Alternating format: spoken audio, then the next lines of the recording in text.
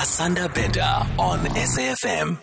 We talk wellness, how to make peace with aging, and that's our next chat as we speak to Paula Quinsee, relationship expert, life coach, author of Embracing Conflict and Embracing No.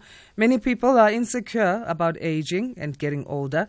In today's society, we are practically obsessed with how to maintain health, keep our youthful appearance and energetic attitude. However, this is a natural part of life, this aging, and it's something that we should embrace. Let's discuss further then. How are you this Tuesday, Paula? Hi, Asanda. Morning to you and the listeners.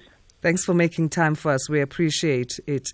Social media, we see it all the time, glorifying people who look younger than their age, especially the actors and actresses that we see, the public figures. When somebody doesn't look their age, it becomes a big thing, and that can put pressure on us. So let's talk about that in terms of representation when it comes to aging and what we see. Absolutely. I think all of us, doesn't matter what age we are, we're still young at heart, We're still, in our heads and in our minds, we think that we're younger than we are.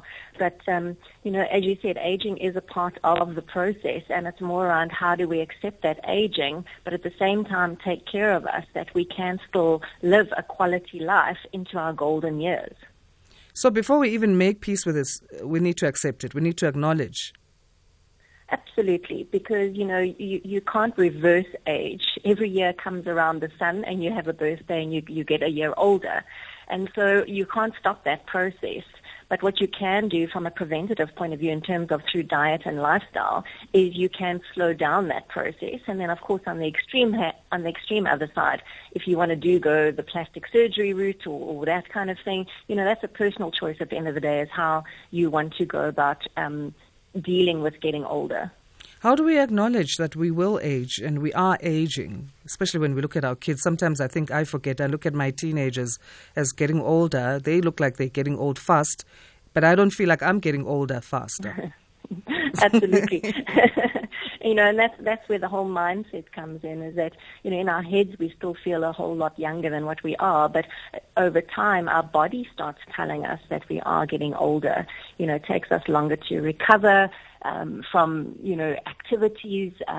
We start becoming forgetful about things. Depending on how you've been looking after your health, you can start becoming a lot more frailer and a lot more, you start getting into the risk category where you start potentially becoming a candidate for the high-risk illnesses such as, heart attack, stroke, dementia, Alzheimer's, all of those kind of things. And some of it can start early on in age, but the first sign would be menopause for both men and women. How much of a role does our feelings around unfulfilled dreams play in us being, anxiety prone when it comes to aging? Things like even forgiving the past. It plays a huge role, and as we go through the different life milestones, so, turning 18, 21, 30, 40, 50, when we get to around 40, 50 years old, particularly the 50-year-olds and 60-year-olds, we start questioning what do we want the rest of our lives to look like based on where we've come from. Have we lived, or are we living a fulfilling life? What are the things that we haven't done? Do we have any regrets? And we really do start questioning our lives when we start hitting those life milestones and what we want life to be like for the rest of our golden years, supposedly, as we call it. Yeah. So self-affirmation, will that help then in dealing with that? And how we, just need to get out of the mindset of I haven't achieved this by this time, I thought I would be here and I'm not here, and also just holding on to the past? I think, so first of all, being gentle and kind on yourself and understanding why you haven't reached those goals is, perhaps there were very good reasons why you haven't achieved those things.